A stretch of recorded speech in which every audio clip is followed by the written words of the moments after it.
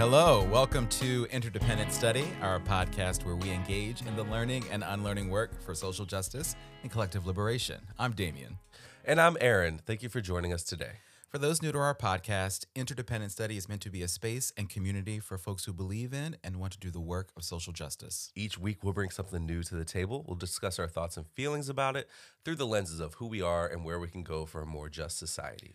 We want Interdependent Study to be a space where we're always learning with one another. And Aaron, you're up this week. Yep. First of all, tell the folks how you're feeling. And second, what have you brought to the table today? Well, I brought up both a head cold, congestion, something. But also Freedom Dreams by Robin D.G. Kelley. And it's this amazing exploration of the radical visions of the world beyond the one that we have. Yes. And these are dreams from the Black radical tradition in so many ways. They move from sort of nationalistic to communist to socialist, communist and socialist, feminist, surrealist, and so many of those things intersect with each other along the way. And so, I think it's such a good book. And let me also say that this is about 300 pages long. Yes. And it's chock full of a variety of histories of movements. So we absolutely will not get to everything in this conversation. That will take about 30 minutes. I think the audiobook was 11 hours. Wow. So I didn't know that. Don't quote me on that. I checked it out for a minute from the library.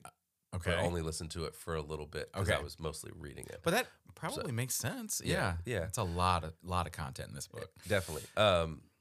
So we won't get to everything in this conversation. So our apologies if we leave out your favorite thing. But to mention a few things here in sort of a summary, the nationalist dreams were about sort of Black citizenship and autonomy and rethinking in some aspects like what a Black nation could look like within the U.S., right? Which then connected to a later conversation about reparations. And then that it also looked about at things internationally. Wanted to add that too. It wasn't just about the U.S., but how is that Black citizenship here connected internationally? The communist and socialist dreams explore the history of groups who imagine a world beyond capitalism because they understood white supremacy, anti-Blackness to be inextricably intertwined. Yes. And so you can't get rid of one without getting rid of the other. Yeah. The feminist dreams flipped the patriarchal order on its head and envisioned a different kind of leadership, a different view of leadership in Black movement spaces. And the surrealist dreams pointed out the fundamentally anti-colonial thread to surrealist movement and brought together some seemingly disparate forms of art into the same kind of movement to show how they're connected through their decolonial stance. Yes. There's so much here, right? Like I think we could do, a whole series, like a year-long version of this show on this book.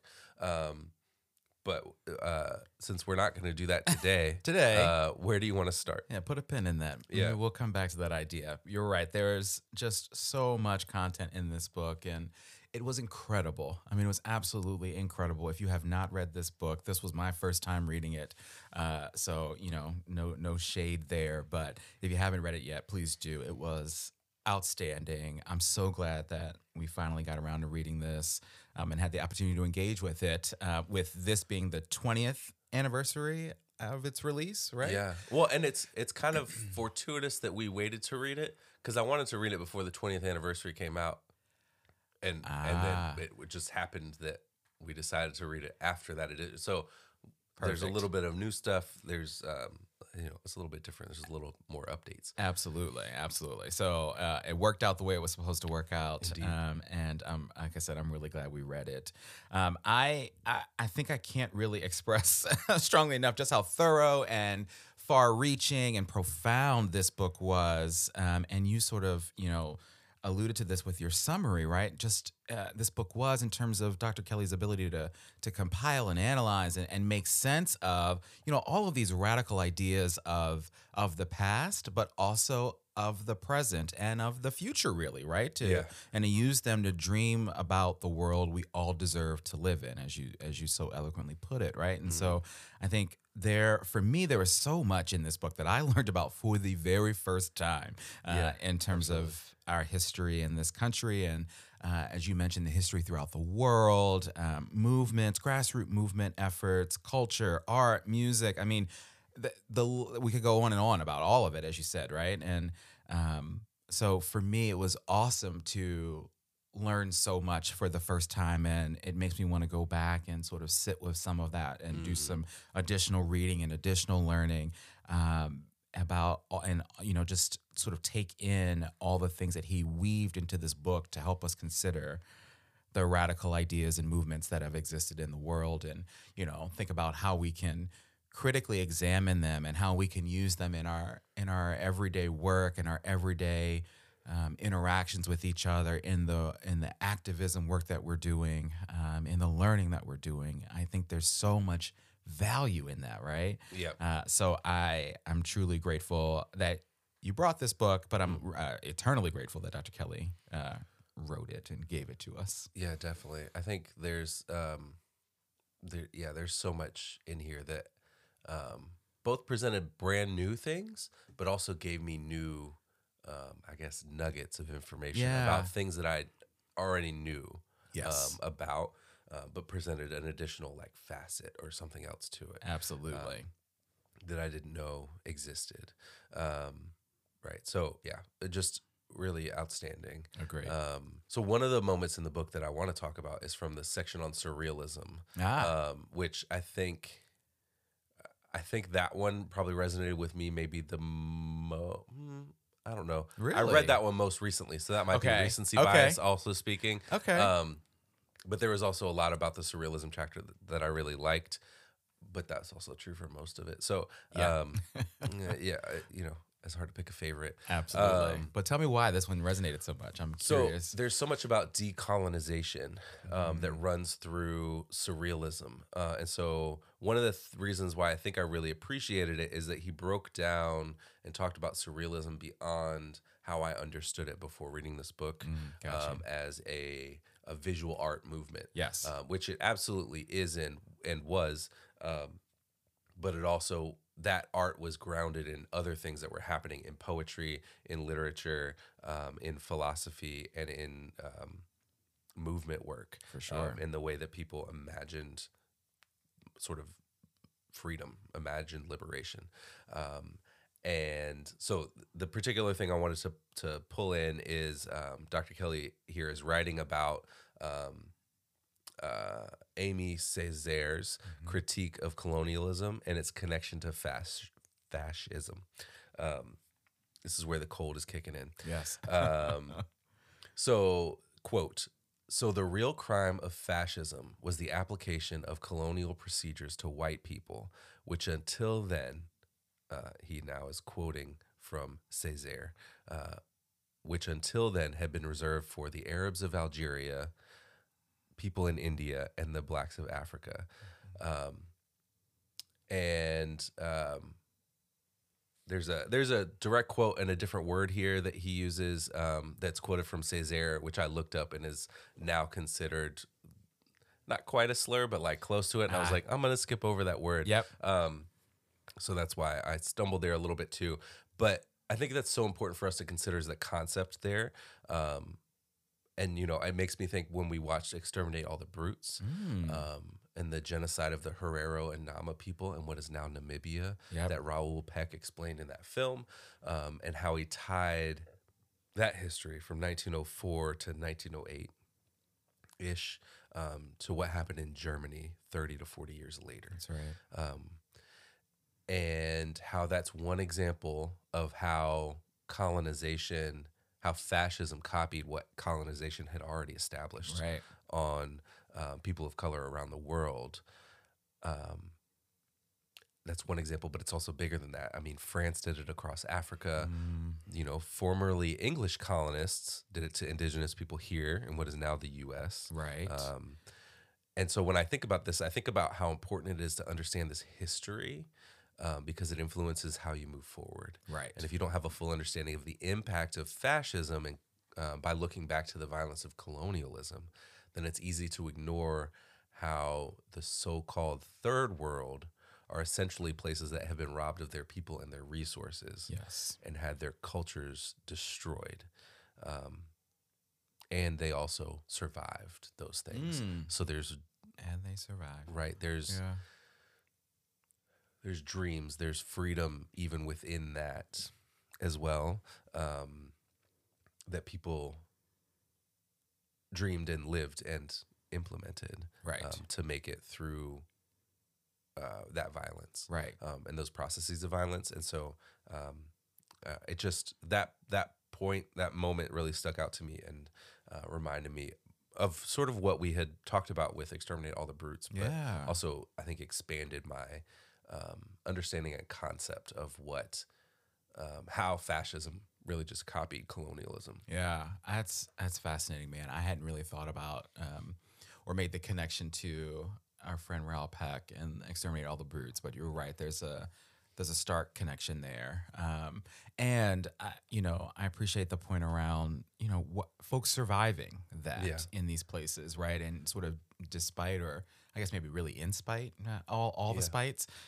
of this sort of terror, right? And genocide and murder and the like in these places. So yeah, there was a lot in that chapter, and I felt the same way, right? When I initially, and I think in the table of contents saw that, or somewhere, or at least early on saw surrealism. I was like, where are we going with this? Yeah. Like, what is this going to be about, right? And it was about so much more than I had initially brought in my mind. And so there's so much to learn from what folks throughout the world, what what people throughout the world have experienced. Yeah. That can apply to our work here. Absolutely. Yeah, and I wanted to add that piece about that they survived, because I think so frequently in the U.S. we think about Native Indigenous people as no longer being here. Yeah. And there's still people here. Yeah. Um, Absolutely. And so there's this connection with death. Yeah. And that connection with death also reminds me of when we read the piece in the Atlantic from Clint Smith Yeah. about sort of how the Holocaust is remembered, and there was an author who talked about that they only get asked to write about dead Jewish people, Right. and sort of the connection there too, and that thread through colonization to fascism. So all of it felt connected, and I wanted to Yeah. add that people survive. Absolutely, People, right. So people are still here. Yes. Their cultures aren't destroyed, even if that was what was attempted to have happen. Absolutely. And the other piece of this idea of people surviving, I think that's so important to recognize, is that like indigenous folks or black folks in this country, right?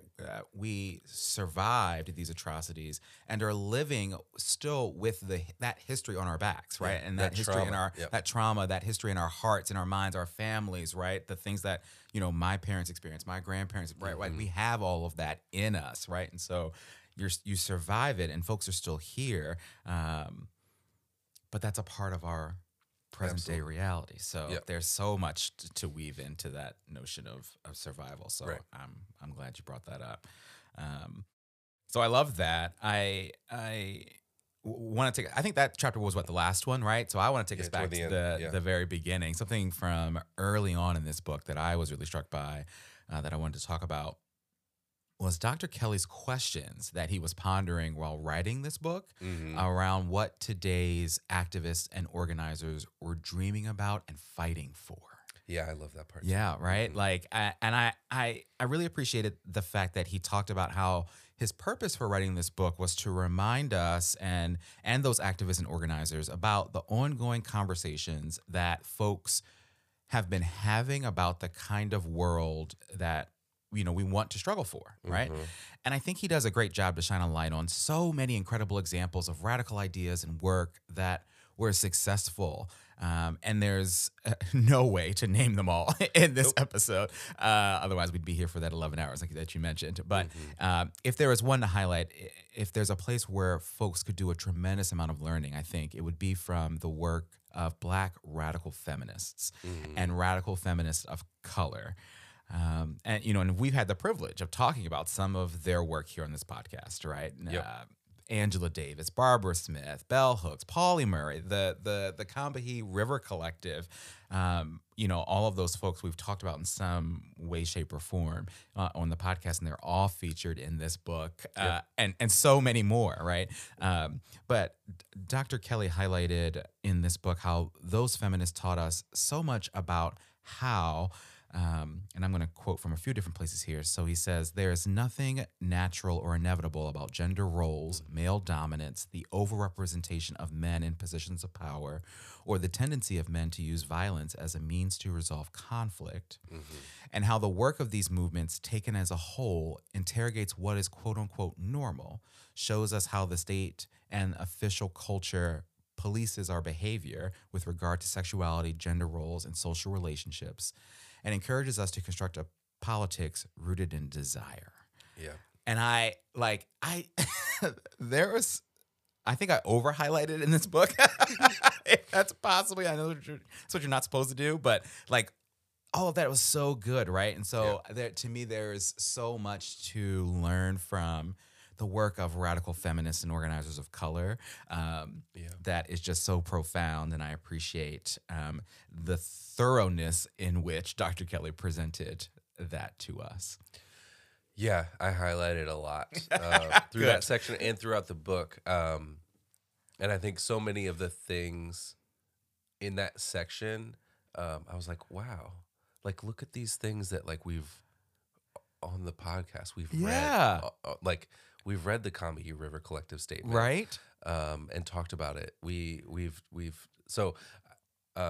It had me giddy. Yeah, I was like, this is so great, and it's so great to revisit it. Yes. In the context of having spent some time already thinking about it, when so many of the things before it focused on things I hadn't spent a lot of time with, and then also the surrealist, or before it, before it, and then the surrealist chapter 2 was like a lot of new stuff. Yes. With some familiar people as well, but. Anyway, another part of the book I want to highlight is about the blues. Oh, yes. And specifically, Dr. Kelly is referencing some work done by Dr. Angela Davis. Yes. And he says that her work, quote, demonstrates how Black women blues singers created a politics of sexual freedom and power, a politics of protest veiled beneath songs of love and loss, as well as a politics of class critical of alienated wage labor and poverty. Black blues women sang sad and lonely songs, but they also imagined a world free of low-wage, back-breaking labor and full of pleasurable leisure. And I loved that section and highlighted it and thought of it when I was thinking about what I wanted to talk about today, because it confirms what I have always sort of felt about the blues, but never really heard or read anybody talk about it in that way. Yes. That there's so much depth in what the blues is. And there's so many ways that the blues has influenced what music has looked like across the last 100 years. Absolutely. And so I just appreciated that little brief moment about the blues, because it's not much longer than this section that I just talked about. So I that part stuck out to me. It's like, oh, I want to talk about that. I'm so glad you did. It's just so powerful to think about the music meaning so much more than like what's on the surface, and recognizing how it means more than that. Absolutely. It's you know, I gave this shout out to Dr. Kelly earlier for the gift of this book, and I feel like I also have to give some love to Dr. Angela Davis for so many things, but her ability to articulate so beautifully the ways in which blues music is just so soul affirming, soul enriching, moving, powerful. Yeah, Yeah. that was great. Yeah. And you talk about this idea that blues music and these black women blues singers, the ways in which music was forever changed because of them, right? And influence, and some of the folks that we listen to this day, right, attribute some of their influences to this music. But Yeah. I love this quote. I'm so glad you pulled it. Yeah. I mean, if you think about the blues, like R&B doesn't exist without the blues. Absolutely. Right? Like hip hop doesn't exist without Yeah. soul music, which doesn't exist without the blues. Uh-huh. So there's just and Country? even I mean, yes, country I think is originally an offshoot of the blues. Rock music is a blend of the blues and Yes. and country elements, and then you take it to modern versions. There's even blues happening in. Right. Yeah. But I love this idea that the music, when you maybe are young and are first listening to it, can sound, as she said, like sound like sad, lonely songs. But when you really listen to the lyrics and you let them sort of envelop you, right? Like Yep. this idea of radical imagination, right? And singing from your heart and your experience. I mean, that is ever present and a hallmark of what that music is. And it's beautiful. So, man, now I'm going to go. You got some blues records here. Let's spin them. Oh my gosh, we got to keep going. I talked earlier about how there's so much in this book that I learned for the first time. So I wanted to bring up one of those things as just an example. And there's so many more. But one of the things I learned about in depth was the Revolutionary Action Movement, Yeah. or RAM, RAM. RAM was a black nationalist group in the 60s, 1960s, I should say. We are spanning a lot of history here, so I should say 1960s, that really informed and influenced the Black Power movement in this country. And I was really unaware of much of the work that they did, and certainly how they invested in learning about global capitalism and imperialism and liberation movements in other countries, right, to help inform their work and their fight for the solutions that they thought were necessary. And in particular, I think above and beyond what the civil rights movement was doing at the time, right? Yeah. And so all of that was really eye-opening for me. And I'm surprised. I was a bit surprised that I didn't know about them in the ways that this book dives into them. And, you know, I especially appreciated their thinking around the notion that Black liberation in this country and the ways to get us there were inextricably linked to the liberation of people all around the world, right? Yeah. Like that's just some powerful thinking and the kind of radical ideas that I think really encapsulate what Freedom Dreams as an idea, and Freedom Dreams, this book, is all about, right? Yes. Yeah. Absolutely. I really appreciated learning about them and some of the other groups that were sort of doing work alongside them. Yes. As contemporaries. Really great stuff. All right. Well, excuse me. Let's shift and talk about application. Let's not. Let's keep going. No, I'm kidding. Go ahead. How does Freedom Dreams apply to our everyday lives? My application for this week, I think, is a theme that I think I picked up on in the book. Okay. Put it that way. This is how I'm going to say it. You can't do the work without dreaming, and you can't dream without doing the work.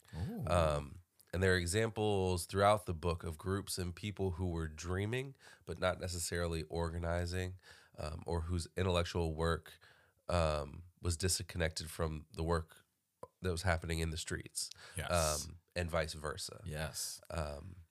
One example actually is from the Revolutionary Action Network or movement, or RAM. And Dr. Kelly said that they, quote, devoted little time and energy to the most fundamental question of all: what kind of world they wanted to build if they did win. And so it makes me think of the ways that dreams have to be connected to action, and action have to be connected to dreams. Man. One of my favorite things to think about is praxis, Yes. right? Which is that theory informs your action, and then you reflect on your action, which informs your theory. Yes. And it's a cyclical process, and it's ongoing. And so I think about it in that kind of way, that you can't dream about what the world looks like Yeah. without doing some action, and you can't do the action without dreaming about what's on the other side of when you win. Because we have to work toward the world we want to build. And if we don't have that vision in mind, then when the revolution is over, we fall into the same habits that Yep. have existed throughout history. And that was the point of the revolution in the first place, is to avoid those and escape those systems, those processes, that oppression. Yeah, that was my application for the week. I'm just looking at you. You're good. You're real good. I like that. You can't do the work without dreaming, right? And you can't dream without doing the work. Yep. I love that. Very good. Wow. Yeah, I'm moved by that. I think I had something similar in mind, or maybe these things are connected. As I was thinking about application, this book, I think, offers just so much wisdom and insight and ways that we can learn and grow and create the world that we want to see. And one of the thoughts I think I was so drawn to was Dr. Kelly's thoughts around what this world and what movements demand of us, right? He talked about, and he believes that every movement demands what he calls an evolution and transformation of the heart and the mind. Yeah. All right. And so I I was going to say I scribble highlighted here, but it was a Kindle, so I didn't do all that. But I was in my mind. That's what I was doing. An evolution and transformation of the heart and mind. And so throughout the book, he provides so many examples of how organizers and activists and ordinary citizens, have done this, right? How for us to get to the world that we want to see, we have to be creative in our thinking and our practice, right? We have to engage both the heart and the mind in this work. We have to center love and transformation in this process.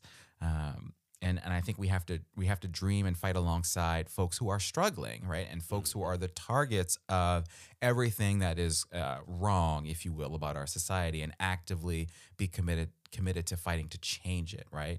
I think Dr. Kelly believes, and I do too, that that's how we get to freedom, right? And I think all of that is applicable to not only our entire society as a whole and the work we all do together, but to us as individuals too, right? Yeah. In our day-to-day work and our day-to-day interactions with each other, right? And so I think somewhat connected to what you talked about, but I really resonated with this idea of the heart and the mind that he talked about. And I think that's my application. Yeah, I love that. There's so much about how we have to be congruent between what our vision is and what we're doing currently. And there's so many ways that we get sidetracked by that, from like having to exist within, the current systems. Yes. That it seems hard to escape them. And one of the other things you talked about is the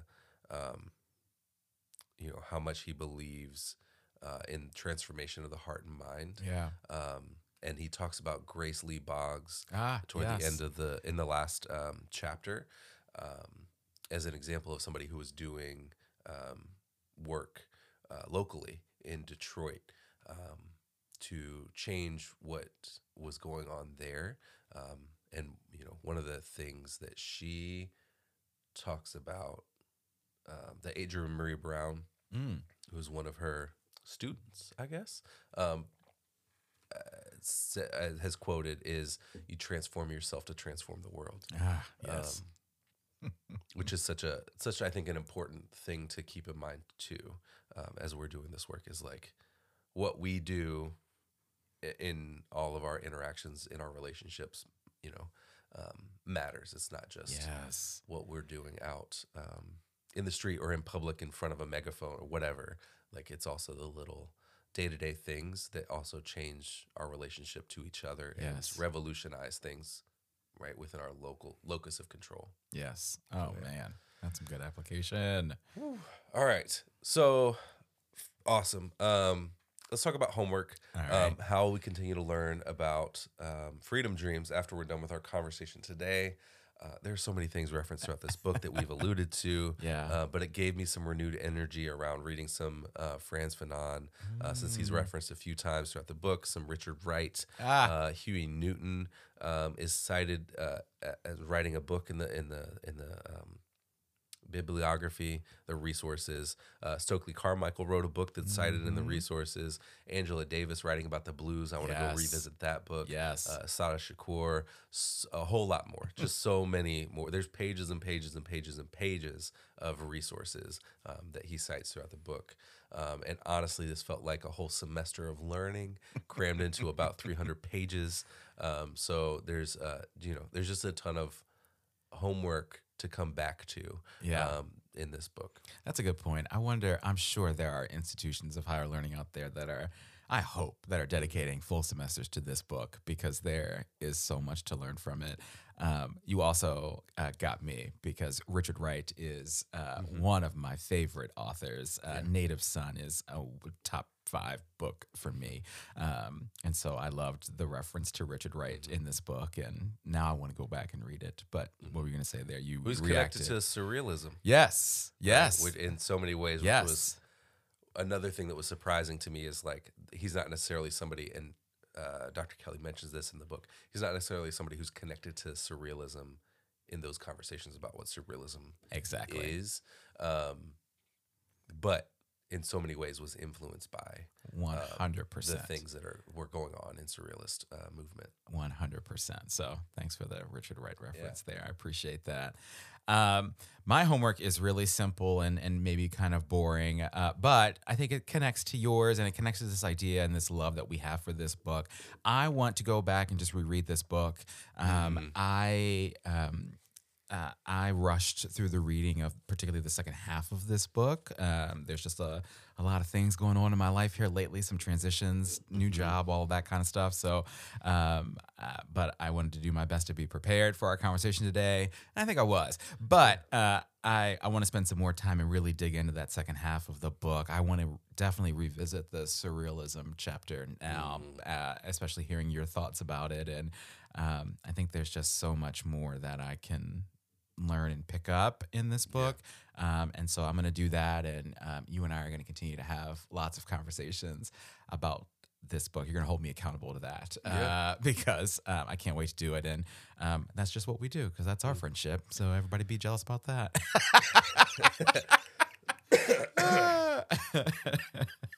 Yeah. Well, looking forward to that. I'll hold you accountable to it. Good. All right. Well, you're up next time. So, what do you bring to the table in our next episode, and what are the ways in which it won't live up to this book? Wow, very good. Well, first of all, hopefully in our next episode you're feeling better. I hope we'll that see. for you. I'm bringing my empathy. It's a connection to a joke earlier. It's an inside joke here, folks.